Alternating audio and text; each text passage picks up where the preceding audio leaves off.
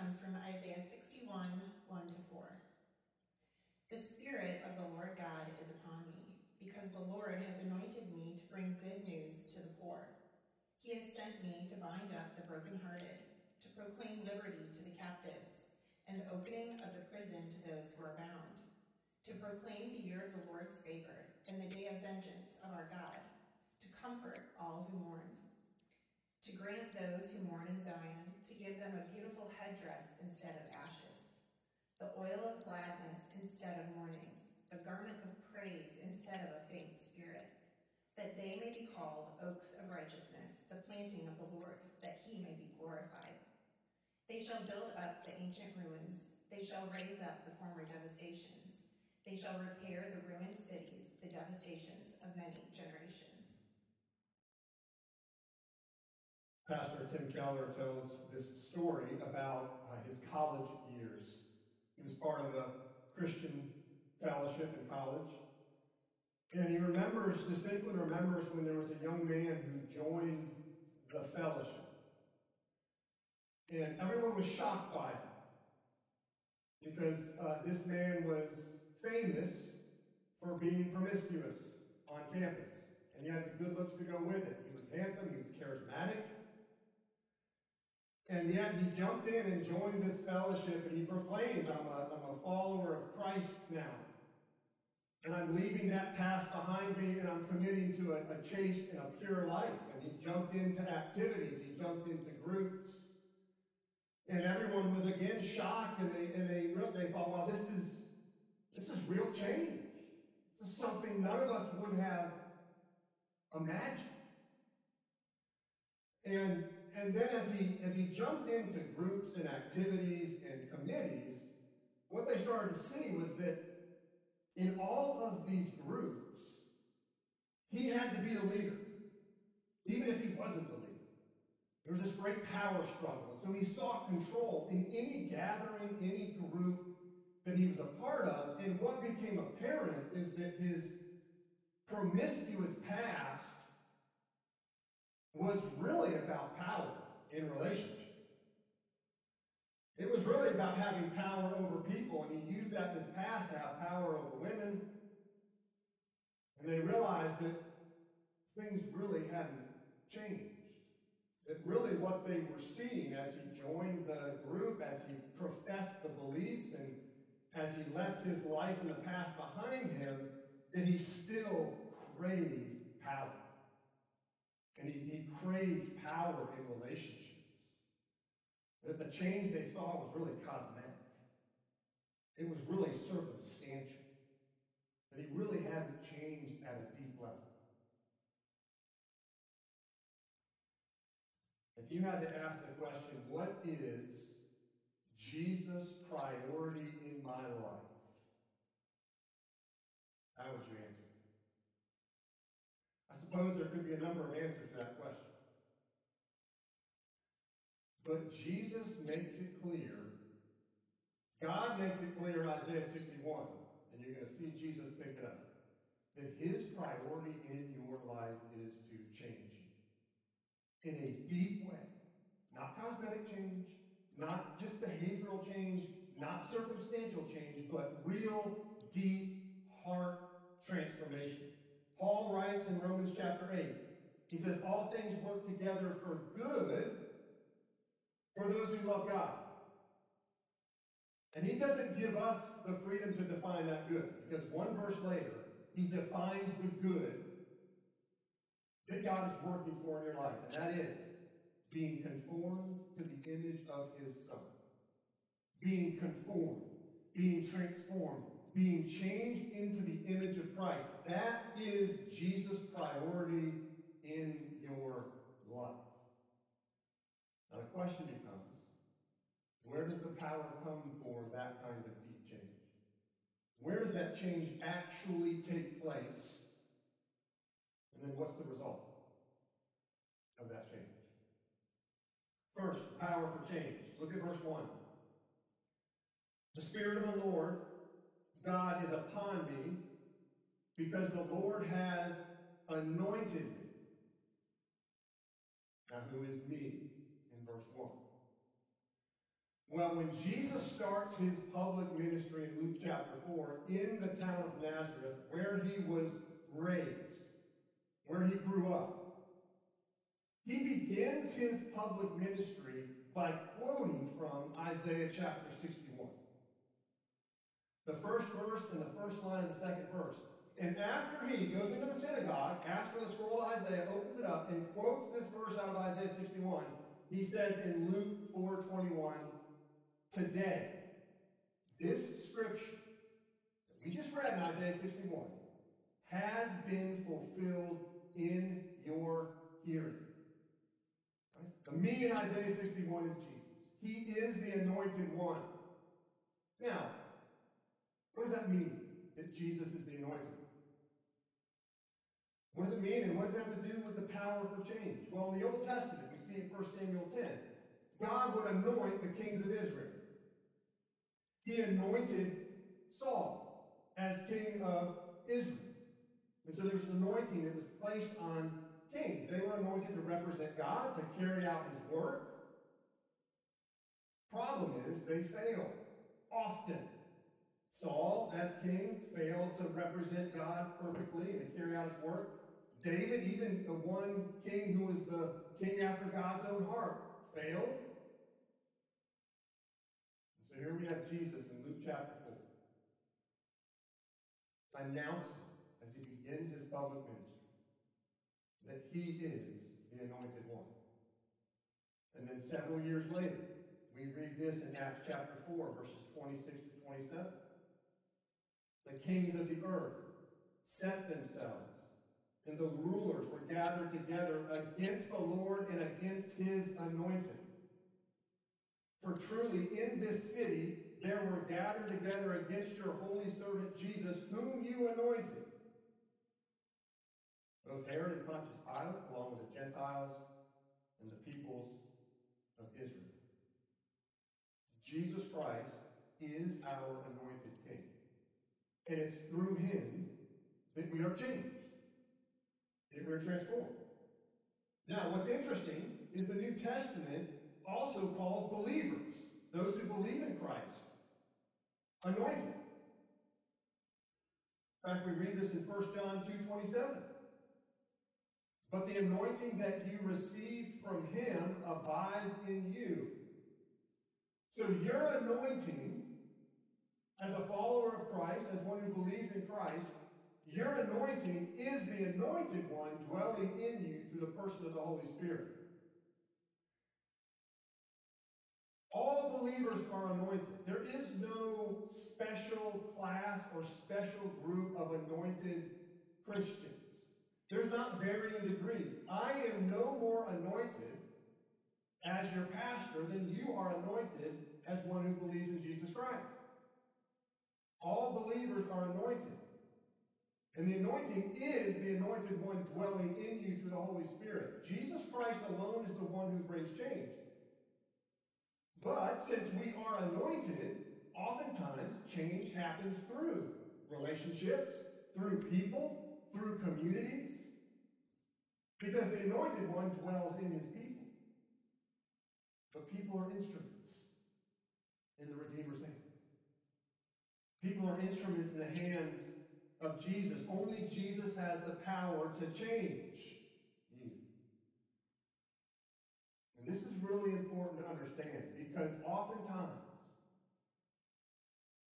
we can functionally believe that a person can change us, or that a program can change us, or that a certain discipline can change us. And especially if you have in your story that you experienced change through a person or a community or through relationships, maybe even through a program, it's very easy to say that program changed me, or that person changed me, or that technique or discipline changed me. When in reality, those are all just instruments in the hands of the anointed. It's Jesus, the anointed one, who changes you. When you start to believe that a person or a program or a discipline changes you, you actually begin to worship that thing. You worship that person, maybe that pastor, that teacher. You worship that program, whatever it may be. But only Jesus can change it. I want you to imagine that you had somebody come to visit you who lived in a very, very remote village and tribe where they had no running water. No running water. For them to get water, they had to hike several miles a day. Just to get water in large containers that they would bring back to the tribe, back to the village. Back-breaking work, day after day to get life-giving water. They come to visit you. And they sit at your kitchen table at the first meal, and they watch you fill up a glass of water at the kitchen faucet and put it in front of them. And their jaw drops to the ground in amazement. They get up, they walk over to the kitchen faucet, they look at it, they touch it. Later that day, you take them on an errand with you to Home Depot. And as you're going through Home Depot, they find and they say, whoa, there's that faucet on the shelf. They say, I need one of those faucets. So they buy one. They go back to their village, to their remote tribe, and they get into their hut, and they set that faucet on a flat piece or a flat surface, and they turn the lever on. There's no water. Why? Because a faucet's just an instrument. The faucet doesn't produce the life-giving water. And so it is with instruments that God uses, whether it's people or relationships or maybe a program, whatever it may be. They're instruments. Only Jesus can change you. He is the anointed one. There's not another anointed one. And if you've been changed through a relationship with a person, the only reason is because Jesus as the anointed one lives and dwells in that person and does his work through that person. But Jesus is the one that changes you.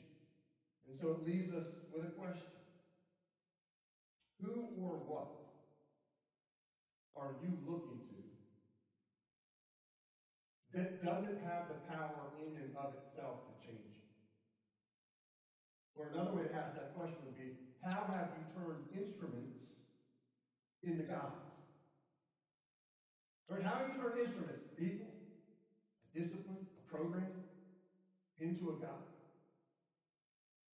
And forgotten that those are just instruments. And that any change that can happen at your life, not cosmetic or circumstantial, but at a deep level, any change that can really happen only happens through Jesus. What is Jesus' priority in your life? One word: change. That's his priority in your life. Change. We've seen that only he's the anointed one, only he has the power for change. But second, what is the place of change? Where does change happen? We're going to see here in the first 3 verses of Isaiah 61, there's 7 verbs that are used to describe the priority of Jesus' mission. Verse 1, to bring good news, to bind up, to proclaim liberty. Verse 2, to proclaim, to comfort. Verse 3, to grant, to give. Now, all of these verbs describe the transformation from a broken place to a different place, or a broken condition to a different condition. Now, what are the broken places, or what are the broken conditions that are at the end of these phrases? These are going to hit home. Verse 1, bring good news to the poor. Now, that word there does not mean financially poor. It certainly can include that, but the word means afflicted. It means those who are under severe affliction, or suffering, or hardship. Verse 1, to bind up the brokenhearted. Brokenhearted means to break or to smash. This is the person whose heart has been crushed. And if you've lived long enough, every one of you has had your heart crushed. Maybe some of you more recently, maybe even currently. Verse 1, to proclaim liberty to the captives. Captives here means to capture in the course of battle. Think prisoner of war. This is speaking of someone who is enslaved to something or to someone. Enslaved. Verse 2, to comfort all who mourn. Those who mourn. Those who grieve. Those who weep. There's a whole community out in Nashville. Whole church, school, entire community who is just weeping right now. And many of you, as we've seen these shootings unfold, right? This is not the first time it's happened. There's just a grief. There's a mourning. There's a weeping. Verse 3, the garments of praise instead of a faint spirit. That word faint means dim. Think about a candle that is barely burning. Just barely burning. Now, I would imagine that one or more of these phrases describe you to some degree. Maybe your heart's been crushed. Maybe you're enslaved to something and you can't get free from it. And it's destroying your life. Or maybe you're under severe affliction. Maybe you're just filling your bed with tears at night. It's that kind of season. There's just mourning. There's grief. There's sorrow. What I want you to notice, and this is so important to see, notice Jesus' priority in these broken places, in these broken conditions. I want you to notice what his priority here is. His priority is to change you, not necessarily the circumstances. His priority, and I'm going to show you here, in all these phrases, is to change you, not necessarily the circumstances. Right? Good news to the poor or afflicted. Doesn't say he's going to take away the affliction. He's going to deliver good news to you right in the midst of the affliction so that your relationship to the affliction changes. So that your perspective in the midst of the affliction changes. That there's good news. Namely that it's temporary. That could mean a long time, but when Jesus returns, it'll be gone. And that it's not in vain. God doesn't waste pain. Or bind up the brokenhearted. Notice he doesn't say, I'm going to reverse the situation that crushed your heart. He says, no, I'm going to pick up the broken pieces of your heart and I'm going to put it back together. Or proclaim liberty to the captives. Notice he doesn't say that he's necessarily going to remove that which enslaves you. Because most of our enslavement is not physical, it's spiritual. What he says is, I am going to free you, liberate you. Change your relationship to that thing or that person that is enslaving you. So that you no longer need the drink or the substance or that person's approval or the money to be happy. Comfort all who mourn. He doesn't say he's going to take away what's caused you to mourn or what is causing you to mourn. He's going to bring deep comfort right in the midst of it. He's going to change you. Not necessarily the circumstance. Circumstantial change doesn't change you. It just pulls the relief out. If you think about what causes you to lose your patience and just blow up. Right? If God were to remove that situation, maybe this has happened to you. That situation is removed and you find yourself a lot more patient and not blowing up. And you can trick yourself into thinking, wow, I'm really growing. I'm really becoming a more patient person. Of course, that's just temporary. Whatever he removed is gone. It'll come back. right? Circumstantial change doesn't change you. In fact, circumstances are the instruments or the tools that Jesus uses to change you. Do you hear that? Circumstances are tools in Jesus' hand that he uses to change you.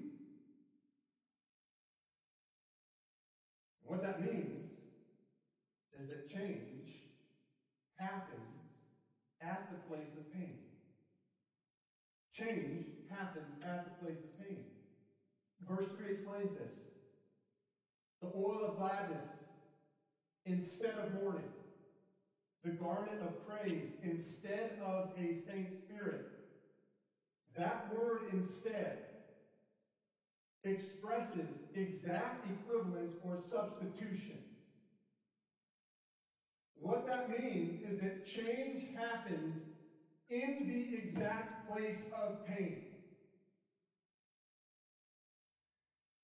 And that runs so contrary to how we naturally operate.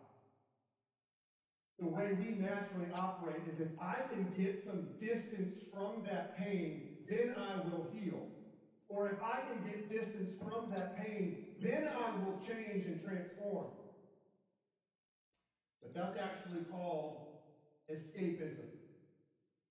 You know, when ism is added to any word, it becomes a formal religion, way of life, doctrine, right? That ism just means now we have worshiped something other than Jesus for change. But escapism says, if I can escape from the pain or the situation, then I will heal.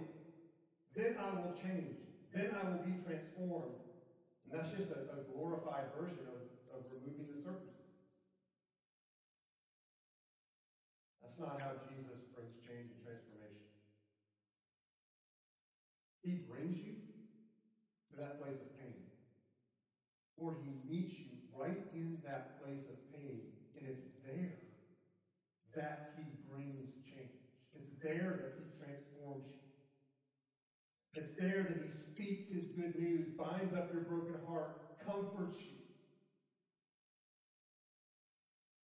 liberates you.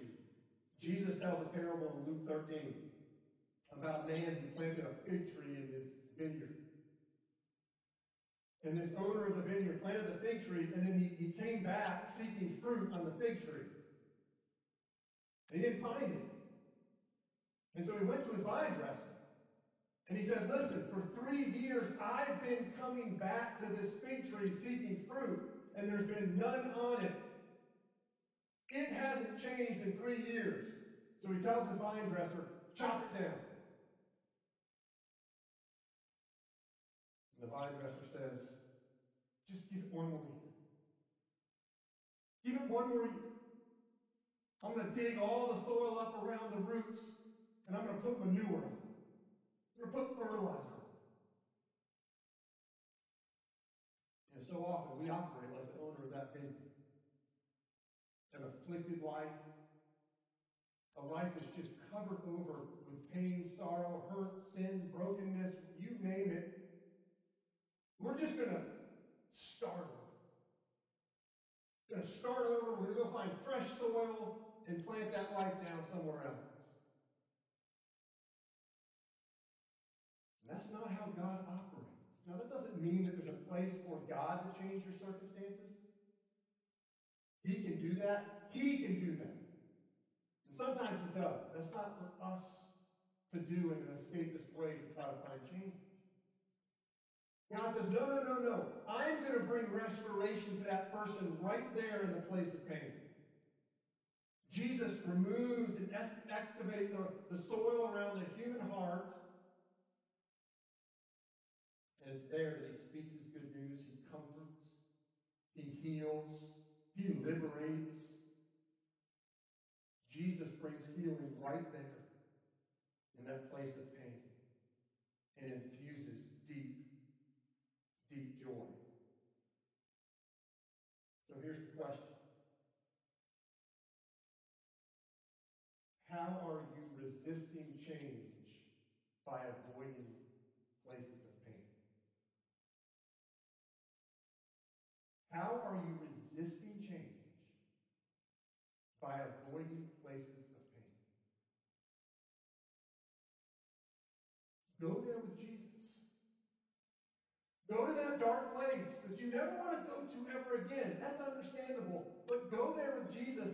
And I would say this, if you find yourself being brought back to that place of sorrow, that place of pain, whatever it may be, let me just assure you that you're not bringing yourself there. Because you and I avoid pain at all costs. We avoid those places. If you find yourself going back, that is the Lord in His kindness bringing you to that place. Because He's going to change you and transform you in that dark place. And He doesn't bring you there to hurt you. He doesn't bring you there because He loves to see you in pain. He brings you there because He is going to change you and transform you and liberate you. Free you from the shackles of a past that maybe have you chained down. Because that's what Jesus does. What is Jesus' priority in your life is to change you. And let me just make a note here. How do we know this? How do we know that Jesus' priority is to change you? Well, you'll note here in Isaiah 61, verse 2, it says, to proclaim the year of the Lord's favor and the day of vengeance of our God. When Jesus quotes that in Luke chapter 4, when He begins His public ministry, He quotes to proclaim the year of the Lord's favor, and He stops there. He doesn't quote in the day of vengeance of our God. You say, why? Well, Christ fulfills all the prophecies, just not at the same time. His first coming inaugurated the year of the Lord's favor, which is God's favor upon you to transform you and change you through faith and repentance.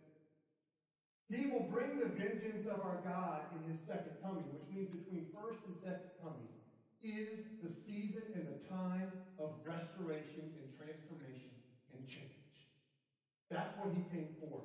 Have you ever noticed on TV all of these like HGTV home restoration shows? You know, they go into this home that's dilapidated, it's old, it's out of date, it's laid out poorly, and they bring in this like amazing interior designer team, and they come in and they lay a plan out for it, and they transform it into something beautiful. Here's the question: why are those shows all over the place? And you rarely see a show that comes in to one of those old homes and pulls out the bulldozer and raises it to the ground and then just builds something new. Because not as many people are watching. Why?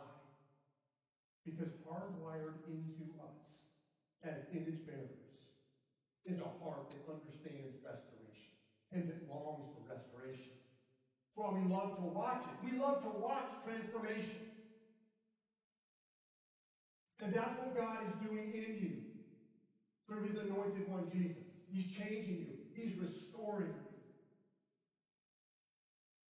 What's Jesus' priority in your life? Is to change you. We've looked at the power of change, the place where change happens. Finally, what's the result of change? Last half of verse 3. That, so that, here's the purpose of all of this transformation. So that they may be called oaks of righteousness, the planting of the Lord, that He may be glorified. That phrase, that He may be glorified, can read that He may display His beauty. God transforms you through His anointed one, Jesus. And He plants you as a strong tree that bears fruit, that displays Christ's beauty to a watching world. William Hendrickson, he's a man who had written a number of commentaries on the New Testament. He told the story of he and his wife when they lived in Boca Raton, Florida. That's in South Florida. He said they planted some fruit trees in their yard, but one of the trees they planted was a small tangelo tree. And right after planting it, it quickly just was not doing well at all. Wasn't producing any fruit, didn't look good. And so his neighbors, they all said, hey, William, just tear that thing out of the ground. Plant a new one that has some hope of producing fruit. And William didn't take their advice of the well-meaning neighbors. He dug around the tree. He dug down to where the roots were, and he fertilized it. And he said after that, year after year, this tree produced large, delicious tangelos. And all the neighbors who had given different advice began enjoying it. Because there were so many of them. This tree was transformed. The neighbors were shocked. They said, how did this happen? What did you do? They knew. It was very apparent. They knew that William, as the vine dresser, as the caretaker of this tree, had done something that took this tree from being functionally dead and not changing to being alive and producing fruit. They knew that something had happened. When Jesus changes you, you become a trophy of His grace. Some of you have come to Christ recently, and your life has changed dramatically. You're a trophy of His grace. Your life, not perfect, but your life of repentance and change is displaying His beauty for the world around you. Not only that, verse 4. They shall build up the ancient ruins. They shall raise up the former devastations. They shall repair the ruined cities, the devastations of many generations. When Jesus changes you, not only do you display His beauty, but you become an instrument in His hand for the restoration of others. He begins to use you as an instrument of restoration. If you've turned to Jesus Christ and you have trusted Him, whether that's in the last year or whether it's been for 30 years that you've known Christ, you have a powerful and unique story. You realize that in a room of this size, if every person who has experienced the grace of Christ and turned to Him would have shared their story, you would hear unique and powerful stories. Do you know your story? Are you aware of how Jesus has changed you and is changing you currently? Can you articulate the good news that He has brought to you in the place of your affliction? Can you identify how He has taken the broken pieces of your heart and pieced it back together? Do you know what He's freed you from? Are you aware of what He is currently freeing you from? Can you give testimony to His deep comfort that He has brought you, supernatural comfort, in your time of mourning, in your time of grief? What is Jesus' priority in your life? It is to change you. And He is doing that in miraculous ways through the person of His Holy Spirit. And He's changing you so that you become an instrument of restoration for others. Let's pray.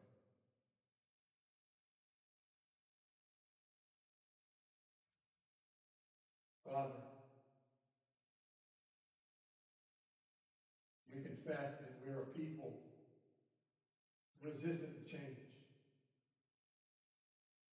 That oftentimes we resist change because we avoid places of pain. And yet that's the very place that you do your work of transformation. In those places of darkness, the places we don't want to go. Oh, Father, I pray for those here, maybe who have very intentionally been avoiding those places of pain or avoiding what has happened in the past, has never really dealt with it. Oh, Father, in your kindness and your grace, would you bring them to that place and speak your good news and liberate and bind up their hearts and comfort them as only you can. That they would become instruments of restoration. Father, make us aware by your Spirit how you're changing us. You're doing it. Day by day, make us aware of the work you're doing. We would collaborate with you as you change us from one degree of glory into another. As you conform us into the image of Christ. What a promise you've given us, Father, that one day when Jesus returns, we will receive a glorified body just like Jesus. A body free from pain, from sin, from darkness. That promise is there, and yet right now you're changing us from one degree of glory to another to conform us to the image of your Son. Father, thank you for the instruments you use, for the people, the programs, for the places, the situations, the relationships. And Father, I think we can boldly say today, because of what we hear through your word, we can say thank you, Father, for our circumstances.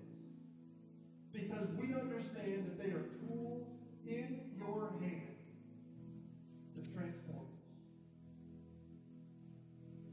To the anointed one, Jesus. Oh, Father, fill our voices now as we sing in response to your goodness and to your grace in our lives. In Jesus' name we pray.